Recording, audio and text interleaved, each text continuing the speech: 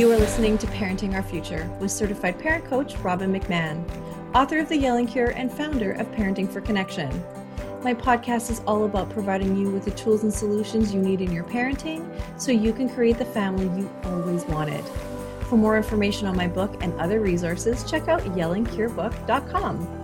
And if you like my show, then I want to tell you about a hilarious parenting podcast called What Fresh Hell? Laughing in the Face of Motherhood. It's hosted by Amy and Margaret, who are both comedians and moms of three. But that's where the similarities end, because Margaret is laid back to the max and Amy loves making lists and planning ahead. In each episode of What Fresh Hell, Amy and Margaret wrestle with a common parenting issue using research, lively debate, and tons of humor. So if you're stuck at home right now with your kids, this is the perfect escape. Check out What Fresh Hell? Laughing in the Face of Motherhood wherever you listen to podcasts or at whatfreshhellpodcast.com. Hello, everybody. It's Robin McMahon here. Welcome to Parenting Our Future. Today, we're talking about a really serious and a really important issue, and one that I have invited a special guest to help educate me on, and that's really about white privilege, and we're talking about racism and just learning more about what we need to do to be more sensitive and to bring more awareness and more awareness about the issue. So Jen Lumenland is here, and she has an MS in psychology and child development and an MEd as well. And she's the host of her own podcast called Your Parenting Mojo, which is a reference guide for parents and toddlers and preschoolers based on scientific research and the principles of respectful parenting. In each issue of her podcast, she examines a topic related to parenting and child development from all sides to help parents understand how to make decisions about raising their children. And she herself lives in California with her husband and her daughter. So thank you so much for being here, Jen. You're welcome. Thanks for having me. So what we're talking about here is racism. We're talking about how, as you and I, two white women, let's just put it right out there, are talking about racism. And quite honestly, this topic is something that I have dodged and not wanted to say anything about for a couple of different reasons. One is I'm Canadian, and really the uprise of this currently, not that it hasn't always been happening, but is because of some murders in the States. And so as a Canadian, I feel uncomfortable even talking about it. As a white woman, I feel extra uncomfortable talking about it. So so you're here to kind of help me make sense of everything, and also help educate the people who are listeners as well, because we need to understand this. We need to do better, period. Yeah, right? I'm sure we'll talk more about your discomfort and the reasons for that in a bit. Oh, well, yeah, absolutely. So let's kind of start at the beginning. I want to start at the beginning with child development, and let's talk about how children are born. Are they born with biases, and when do they start? It's really interesting. When newborns first come out, they really don't have any preference at all for faces of any particular race. So it's not something that they're born with. This is something that does happen through development, through socialization.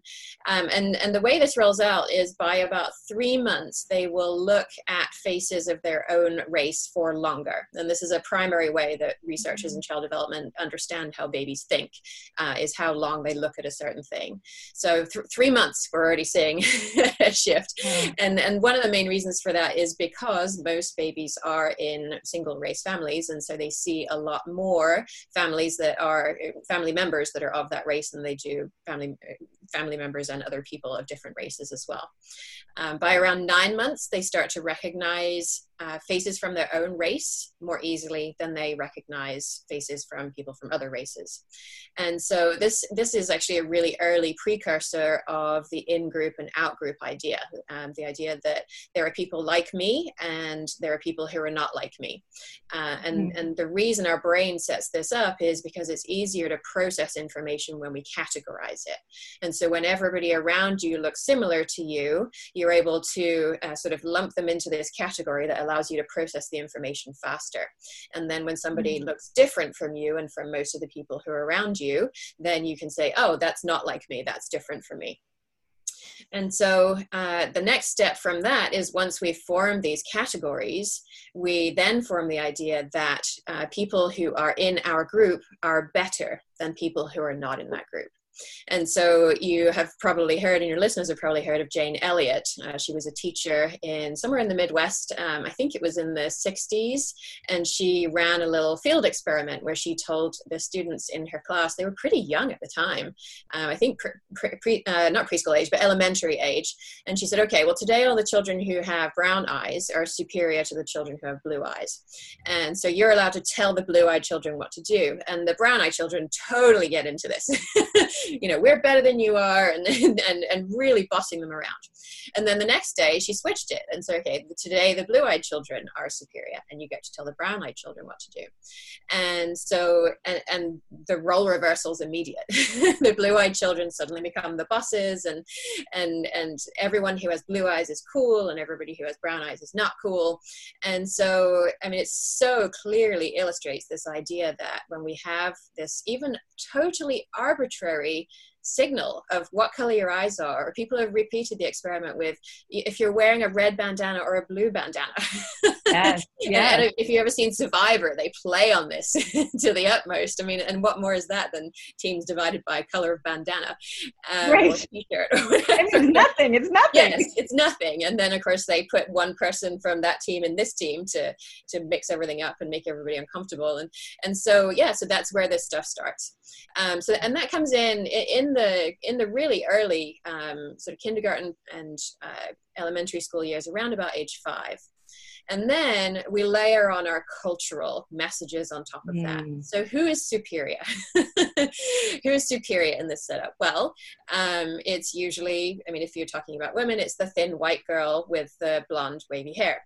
If we're talking about boys, it's the really masculine macho specific body shape with a triangular shaped torso, and it's a certain kind of man. And how do children get these ideas? Well, through all of the stimuli that's around them, the commercials, the characters in books, the TV shows, the films. I mean, just one amazing example was, I was doing some research for a blog post that I just produced on 57 ways that white parents have privilege. And I stopped because I ran out of time, not because I ran out of privileges. Oh my God. Okay. So I'm pretty sure there are more that I missed. And so there was this page that I found from a reading primer. Somebody had taken a picture of it and posted it on Twitter. And there are pictures of 4 children. 2 of the children have light colored skin that you would traditionally call white. And so one of the children was having a birthday, and the child who was reading the primer had to write the word happy underneath. One of the white children was wearing a first place ribbon on their shirt, and the child had to write proud underneath. And then there are 2 children with dark colored skin who you could assume are black. One of them had a balloon that had popped, and the child was to write sad underneath. One of them had a dog sitting off to the side that had eaten a piece of paper, and the dark skinned child was angry. Okay. And so, reading primers are giving these negative associations between emotions that we consider to be negative, and children who have dark colored skin, and positive emotions and happy things with children who have light colored skin. And so children are getting these messages from our culture all the time. And well, what's parents' role in this? Parents are uncomfortable. Yeah. Hello, parents, me. Yes. Raising hand for several years ago, I was in the same spot. Yeah. And so we don't talk about it. We say, well, it's important to love everybody the same. And we just kind of think, well, if I don't talk about race, and if I talk about loving everybody equally and the importance of that, and if we just avoid it, then our children will not grow up to be racist. And Jen, how did you know that that's exactly what I do or did? Because I don't mean to interrupt you, but I just want to say, look, I remember when my kids were little and we had those little people dolls, right? And there are, there's little animals, and then of course there's the people, and the people were different colors. And I remember just my mother-in-law coming in and saying, oh, there's the brown one, and oh, this little brown girl, and we're like, oh no, don't say that, because we don't want our kids to see color. We don't want, we want to really encourage that everybody is everybody deserves love, deserves acceptance, right? Isn't that so beautiful? But right. Yes. As somebody who I love says, the seedy underbelly of that is my white privilege, right? Absolutely. Yes. And Jen, you taught me that. You taught me that. And almost, and you kind of blurted it out like, that's your white privilege. And why is that my white privilege? Yeah, because you don't have to talk about it. Because your children are safe in the world. This is a conversation I had with my daughter a couple of days ago, and she was talking about I hope it's okay for me to mention that this is the second time we recorded this interview, and I was actually talking about it with my husband at the dinner table and how the recording had gotten lost, and we were talking about our conversation, and my daughter didn't understand what we were saying, and she wanted to know what we were talking about. And so I told her we had been talking about this, and how there are children who have dark colored skin, that it's called being black, and that they can't play in public with toys like Nerf guns, because somebody might think that was unsafe and might mistake it for a real gun and might actually shoot them and kill them. And we talked about how she has skin, she's mixed race, Filipino white, but she's pretty light skinned and pretty white passing, and how people are probably not going to be afraid of her because she has light colored skin. Mm-hmm. And so, so that's a conversation I've chosen to have with my child, because I've done all this research and been on this journey. But 4 years ago, I was completely clueless as well, and wasn't having these conversations, and it is my privilege to be able to do that, just as it is yours, because your child is not in danger. My child is not in danger. There are many parents in the world who are black or of other races. I use the term people of non-dominant cultures to reflect this power differential between white people and people who are other than the white, but without centering whiteness as the norm. So that's why I use this term, people of non-dominant cultures. And they have to have these conversations with their children, because if they don't, their child might get shot. If they don't know never to take a Nerf gun out in public, that could cost them their lives. So they have to do it. And I can't believe how ignorant I've been, to be really honest, because it is such a hard issue to talk about and to be vulnerable about. And I have been ignorant, and I am doing my best to be vulnerable right now and saying, I don't know, but I want to know, because it matters. And you talk about non-dominant cultures, where I live, there aren't a lot of Black people, but there are a lot of, Aboriginals here. We have a lot of people from India here. So racism is alive and well where I live as well. And I have to tell you, I was so ignorant, even to the point where really good friends of mine, they even just live a couple houses away from me, they adopted a Black boy from Africa. And she told me, she said, I've had to tell him that there is going to be a time where you can't wear your hoodie with your hood up. And I thought, no, come on, this is not here. But no, I think she's absolutely right. I mean, that day is not far away. No, and he's 13 now, but that day is here. And I actually interviewed another woman who is a friend of mine as well, and she adopted 2 girls from Haiti, and they became like a public family in a way, because she had 2 white boys, 2 Black girls, and people noticed them. Right? They were, they would, and so they would say, oh yeah, I remember when I saw you at the pool. And she's like, you were watching us at the pool? Like, I never knew, right? And then her boys are their brothers. And so they treat them like sisters, and like, will push one in the pool or whatever, but you can imagine that doesn't look very good, and all that. And so I also want to say, my ignorance is so much so that I actually thought saying Black was a bad thing. I didn't say it. And I actually, much to my deep embarrassment, whispered it when I was talking to my friend with her Black child, and I was like, wow, you know, and I'm just going to be just honest and vulnerable. So that's why I think it's just, I'm outing myself, but I was like, well, I think they were Black. And so they've made fun of me since then, but like, I took it really to heart, and I thought, oh my gosh, like, I didn't even know, like, I didn't mean to be a jerk. And I was, and it wasn't until another friend of mine said, I thought saying Black was bad. And I was like, yeah, me too, because I've called myself Caucasian. I never want to say white, but like, I am owning it. Right. And you taught me that, Jen. And yes, we did record this podcast once before, and it was I don't even want to talk about it. It was a race. So Jen and I, now we're old friends. Now, you know, all this stuff. But I never knew also that me choosing, whether, like, me making a choice, and I made a choice. Yeah. With the information that I had at the time, which clearly wasn't very good, to not talk about race with my kids.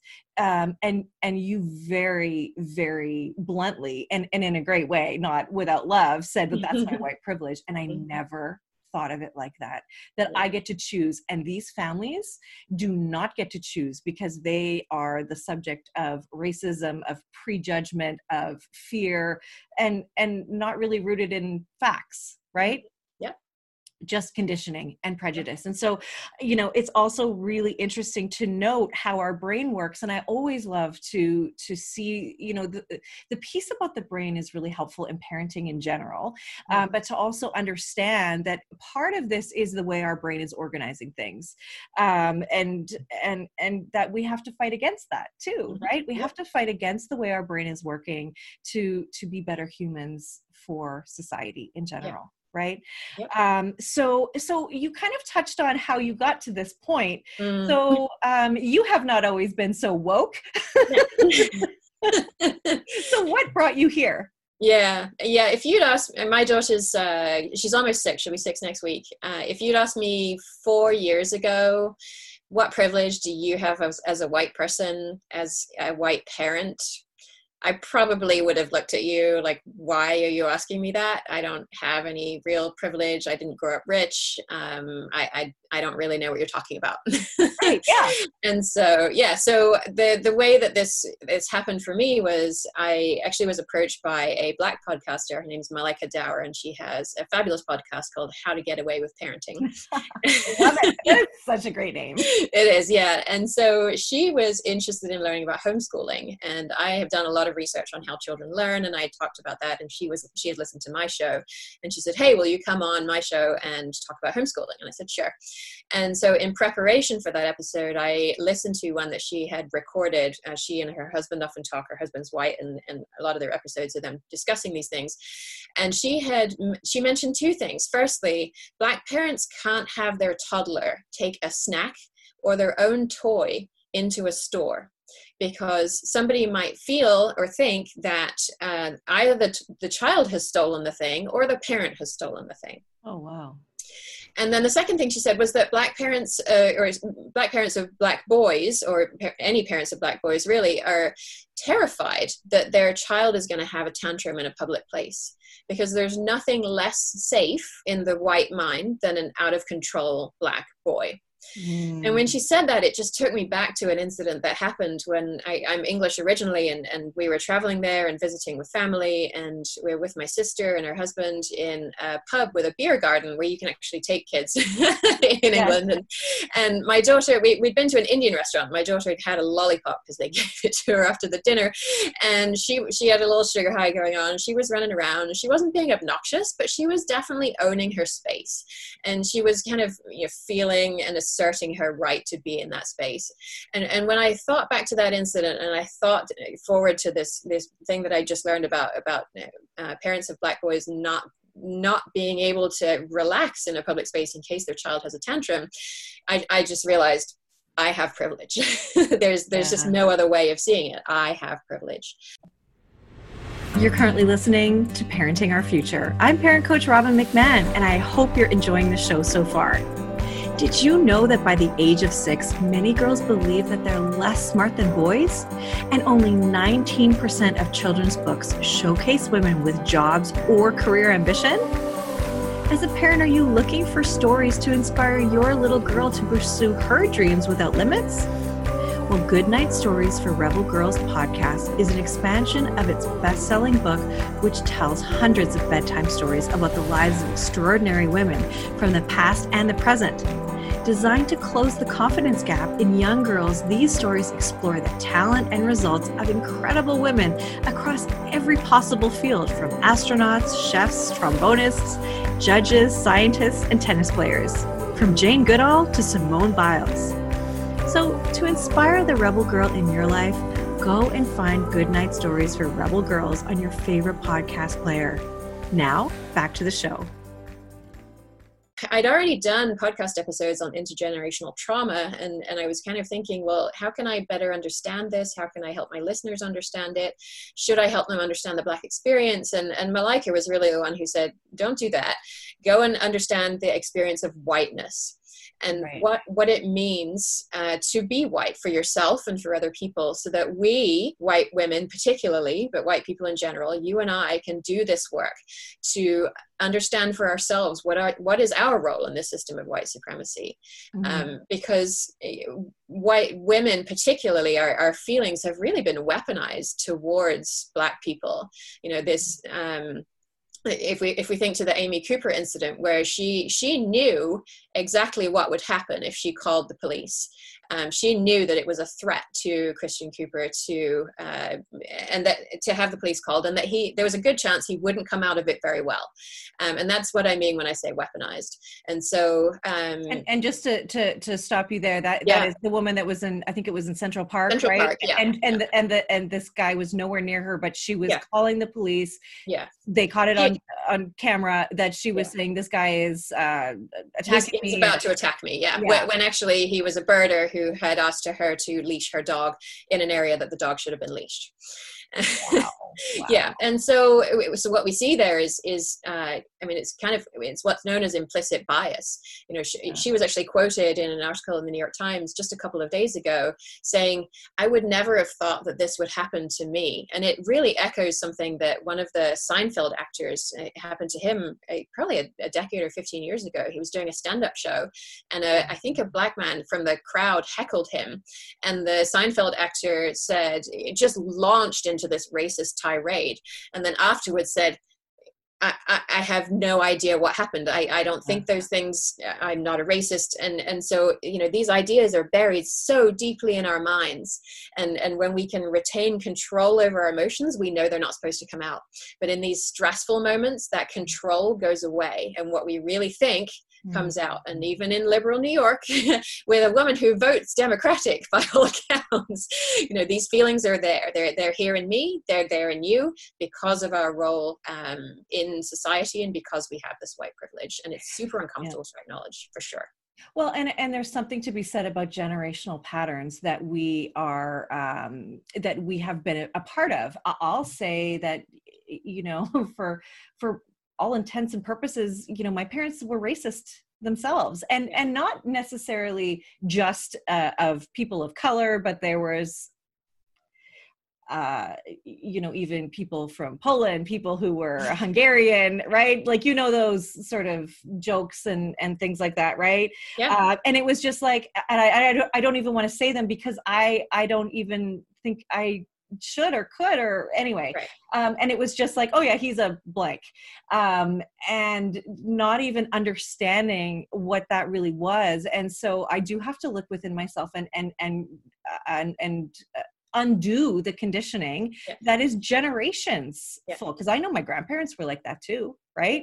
Mm-hmm. And that's not okay. Right. It's just not okay to be like that. So, so that's really interesting. And, you know, to add to your point, you were saying that Malika was saying, no, talk about your whiteness. Don't talk about the, and so when you and I first came together, I said, okay, Jen, like, I want to talk about this. I feel like I should say something. And I know a lot of people feel that they need to address it. And so I said to you, again, I am just going to just go out there and say it. I said, like, maybe we'll do like a round table and I'll invite some Black women to come and talk and explain. And what did you say to me about that?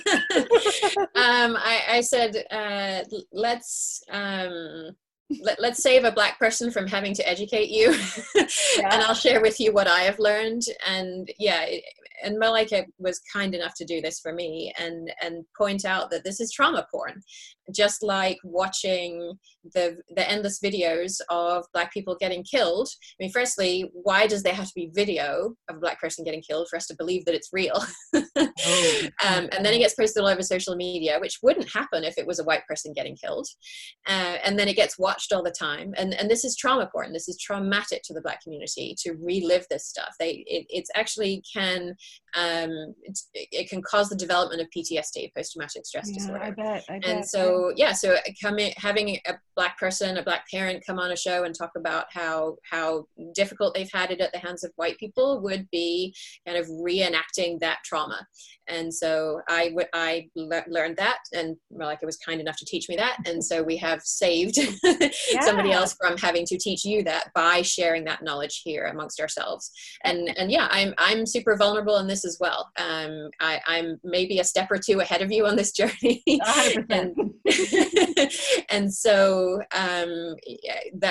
there are people who are far ahead of me, and I look to them and draw strength from them and see what they're doing, and at the same time kind of try and turn around and extend a hand to white people who are just starting to think about this for the first time, and who are just starting on their own journeys as well. And that's the work that we need to do within the white community. We shouldn't be asking the Black community to educate us about these things. Well, yes. And thank you for steering me in the right direction, because of course I never would mean to do that. Right. But neither of us thought of it in that way, right? No. And really you're saying exploiting their pain so that I can learn, like, oh my gosh, like what a jerk. But I would never mean to do that. And my intention would never be that, but still it's important for me to know and learn. And I'm putting my hand up saying, I want to learn, I want to do better. And if anybody listening can feel the same way and learn from that, I think that's all we're here to do, is really just do that. So let's, so having said that, what do you consider your role in this, in the evolving, sorry, I want to just say one thing too. Like, it's very clear to me that at this moment in time, when I watch the news and I see the protests, it is just such an incredible amount of pain pouring out of people. And that's how I see it. I see it as pain. And I also see a shift now, because I don't know that I would have talked about this before, but now it has become something I can't ignore, because I think that it's finally, hopefully, I hope that it is the invitation for all of us to look at ourselves and to say, no, you know what, this isn't okay. As one human being to another human being, we need to do better, right? So what is the role? What is our role? Your role, my role. What do we do? Well, I see my role as sort of on two fronts, the public facing front and the private facing front. And so on the public facing front, it's sort of linked together in a way that I'm working to understand my own privilege. And just because of my role as a podcaster, I've sort of done that work in public, as it were. I produced a whole series of episodes on whiteness in parenting, whiteness in schools. I mean, because white privilege is everywhere in the school system. So doing that work very much in public, and also taking action to dismantle systemic racism. And we can talk some more about how that plays out in my private life as well. So a big part of my role is around making resources available to white parents who want to learn more about their privilege. And if you're hearing this and you're thinking, I want to know that, and I have no idea where to start, I have a whole bunch of resources at yourparentingmojo.com/race. I collects up all of the episodes, and you can actually hear my thinking progress on this as I go through these episodes. And, happening in real time. I love it. Yes, exactly. Yeah, the list of 57 privileges there as well. And I do want to be clear that I don't approach this as an expert. I have master's degrees in related subjects, but I'm not super deep on this issue. I haven't researched it specifically and done primary research on it as a scholar. So I consider myself as sort of a person who is one or two steps further along. And I kind of imagine it as this stream with these kind of wobbly stones across it, and I've picked my way across the first couple, and I'm holding my hand back to parents who are standing on the bank thinking, I don't know if I can do this, I don't know if I want to do this, and I'm holding out a welcoming hand saying, let's start this journey. Let's just take one step and start this journey together. And so so that's a big part of my role. And then a third part of it is amplifying the voices of people of non-dominant cultures who have insights on the topics that I discuss on race and parenting and these kinds of topics.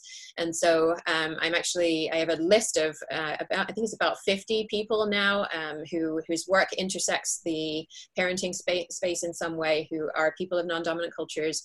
And you can find them all at the same time on the yourparentingmojo.com/race page. And so you can go and follow them immediately, or you can just follow me, and then I feature one of them every day, and you can just go and follow them there if you don't want to do it all at once. And that's in the show notes. All of that. And I'll send you all that information. And so it's amazing what happens when you diversify your social feed a little bit. All of these issues that people are talking about, suddenly you get a different angle on it, because you're hearing it directly from people and who are living it every day and have lived it every day for generations. Mm-hmm. And so a big part of what they're asking us to do right now is listen. Mm-hmm. and doing this work through listening to them on social media can be a big step in that direction. And then the next step beyond that is to take action. And so that's what I'm trying to do in my personal life. So, and I think a point that I want to draw out here is this idea of performative action, which is if you show up at a protest and you take a selfie and then you go home again. Or if you do things in public to work a little bit on dismantling systemic racism, and then as soon as nobody's watching, you kind of don't really do anything else, that's a performative role.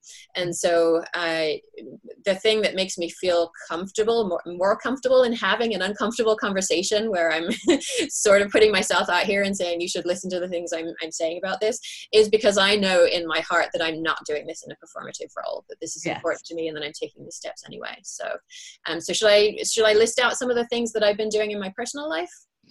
And I want to steer the conversation in a direction of how do you start talking to your kids about that. Mm-hmm. So if you can tell me that, and then how do we talk to our kids, I think is the next best step. Yeah. So, I mean, in the very beginning, one of the easiest things to do is to just get books with diverse characters in and read them to your child. And specifically books written by diverse authors as well. Because often when you have books that are written by white people of the dominant culture, then they will have what are called microaggressions in them, which are kind of little statements or depictions of the people of the non-dominant cultures that if you know enough about it, you can see, oh yeah, that's offensive. But maybe if you're just coming at this for the first time, you would think, oh, it's a book with people who have lots of different colored skin in it, and it's a good thing, and so you wouldn't necessarily pick up on it. So that extra step of reading books that are written by people of non-dominant cultures is very important. Where we're reading books that feature only white characters, we point it out. Yeah. So okay. if your child's interested in space, then that's an easy one, because all the astronauts are white. Right. And until you get much and male. Yes, exactly. And that's another thing to point out. Yeah. So anything that's about sending the first people to the moon, all the people are white, all the people are male. So we talk about difficult subjects like slavery and the civil rights movement, and we try and do it in a way that doesn't leave them with the idea that Rosa Parks sat down at a bus 70 years ago and all of a sudden it's fixed. It's not a problem anymore. Yeah, exactly. Yeah, no. Yeah, Dr. Martin Luther King made a speech, and racism's gone. We're good. Yeah. We're good now. In fact, do you think it just went even more underground, almost like even more? It wasn't as socially accepted, but still existed, sort of in the periphery and underneath. Yeah. I mean, yes, there are many ways when it still is sort of, it's just baked into the way we do things. Even today, I mean, the Payment Protection Program loans that are available in the US, if you're white, if you bank at a certain bank and you have a certain amount of business with them, the chances of you getting one of those loans is pretty good. Right. If you are Black and you don't bank at the right bank, then your access to those loans when there's a scramble and knowing the right person to approve an application can make all the difference. You're just not going to get access to that money. There was actually a feature in the New York Times this morning I was reading about that even personal banking, Black people will walk into a bank and immediately be suspected of fraud for trying to cash a check. Wow. Yeah, I mean, it was an article I read this morning. And there was one woman who was quoted as saying, I don't want to die. I don't want to die today. Because she walked into a bank to try and cash a check. And so, you know, if the bank manager suspects fraud, then the police are called, and we all know what can happen at that point. So, so there must be this almost umbrella of stress and paranoia that you walk around with, and that can't be good for your mental health, your physical health. No, and is it really paranoia when it's actually right? Good point. Yeah, yeah. No, I mean no. This is trauma. Trauma. Yeah. Yes. There's no doubt about it, and we know the effects that trauma has on the body when children undergo trauma. Things as apparently non-traumatic as a parent who humiliates you. I mean, you would think, yeah, you could get over that. That has been shown to impact your physical health decades later for things like heart disease, cardiovascular disease. I mean, that's one tiny thing. Just imagine the impact that being afraid to step outside your house, being afraid to go to the bank, has on people over a long period of time. And so I don't want to spend a lot of time on this because I don't want to get to this, you know, we're re-traumatizing ourselves here, but just to empathize and move on. Yeah. And so we talk about those kinds of things. So when we're driving through Oakland, and we had been camping, and so my daughter knew what a tent was and we used to sleep in a tent, and she's asking, well, why are people camping on the streets in Oakland? Well, they're not camping by choice. They're not doing it to have fun like we have. And then we talk explicitly about what kinds of people are most likely to be sleeping in tents, and why is that? Well, sometimes people think that people who have dark colored skin can't do jobs as well as people who have light colored skin, and this is the kind of language that I'm using. And so maybe they aren't able to get a job, and so they can't pay for a place to live. If she's interested in jail, which she's super interested in, you know, what happens when you go to jail? Why do you get sent to jail? And if she has this idea that if you do something wrong, you get sent to jail, which is mostly true. But sometimes when a person does something we think of as being wrong, maybe it was the best choice that they had available to them at the time. And maybe people who have dark colored skin, Black people, are more like, well, this is not maybe, this is true. They're more likely to go to jail for committing the same crime, for doing the same thing wrong as a person with light colored skin, a person that we call white. And so we're having these super explicit conversations about these kinds of things based on the kinds of questions that she's asking. So talking with our children is super important. Really, really important. So, and you can really start right away, right? Yeah. Because they are already doing it before they have language with the way their brain organizes things.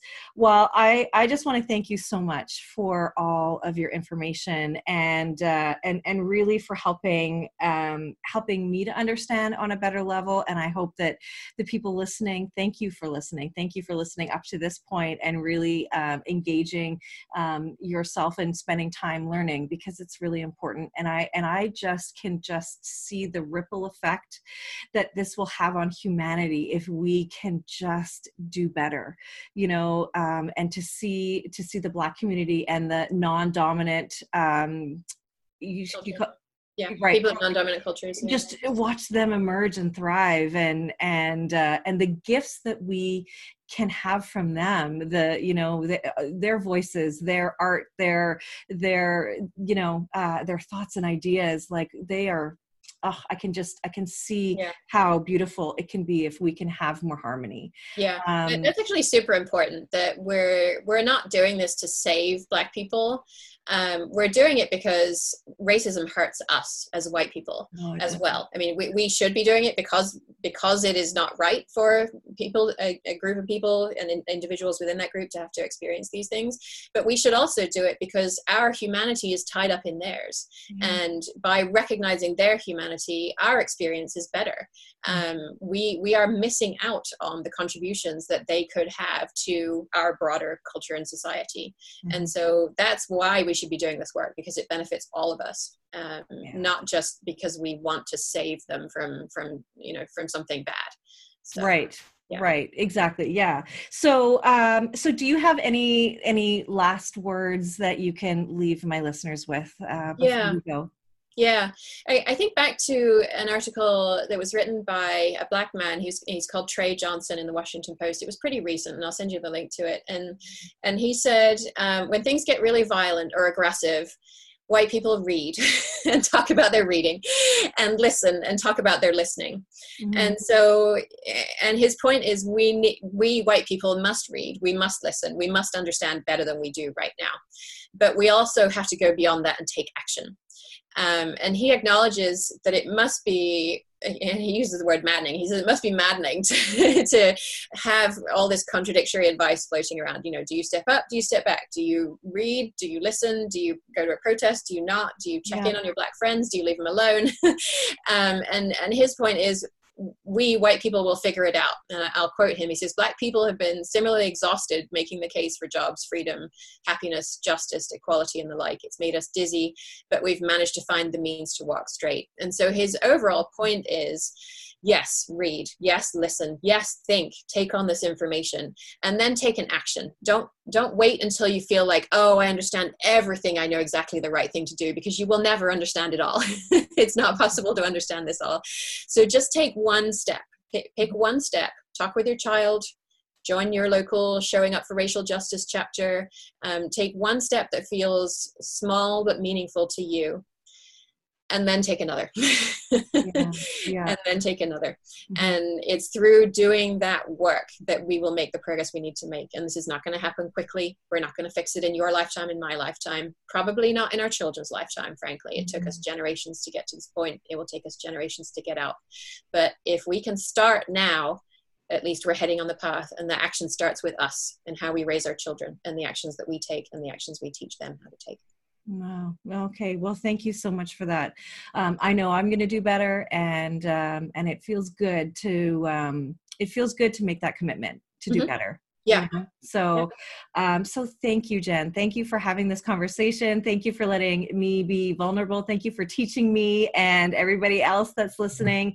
It's been so good. Thank you. You're so welcome.